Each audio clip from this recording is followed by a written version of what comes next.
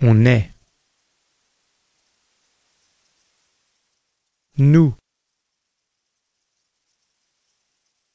Nous sommes. Vous. Vous êtes. Ils, pluriel, plural. Ils sont.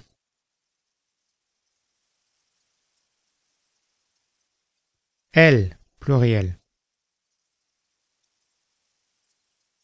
Elles sont. Okay? So, one more time, but a bit more difficult this time. I would say it's the same type of quiz, but randomly now. So let's start. Tu. Tu es. Il, pluriel. Ils sont. Nous. Nous sommes.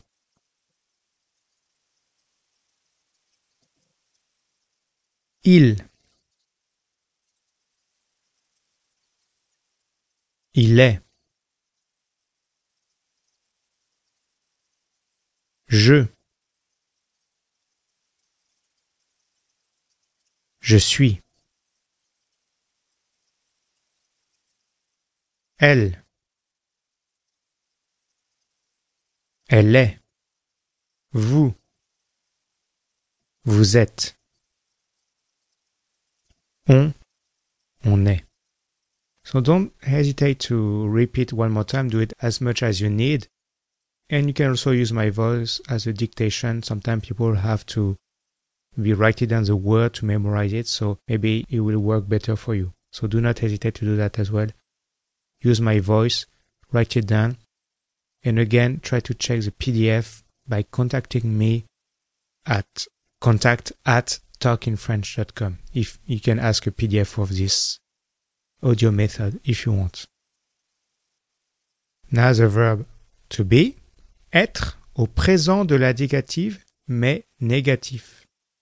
So for example, je ne suis pas, I'm not.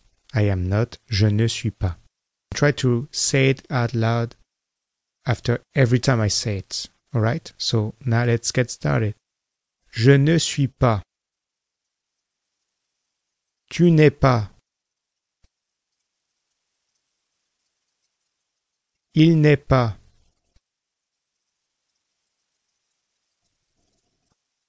Elle n'est pas. On n'est pas. Nous ne sommes pas. Vous n'êtes pas. Ils ne sont pas. Elles ne sont pas. I repeat. Je ne suis pas. Tu n'es pas. Il n'est pas. Elle n'est pas. On n'est pas. Nous ne sommes pas. Vous n'êtes pas. Ils ne sont pas. Elles sont pas. Here you can hear I barely say the ne actually. You can also skip it if you want when you speak in Joel. So now I will say, I will quiz you and try to find the right answer. So I say one time the pronoun and after you can repeat with the negative form together. And don't worry again, I will say the answer. Je. Je ne suis pas. Tu. Tu n'es pas. Il. Il n'est pas. Elle.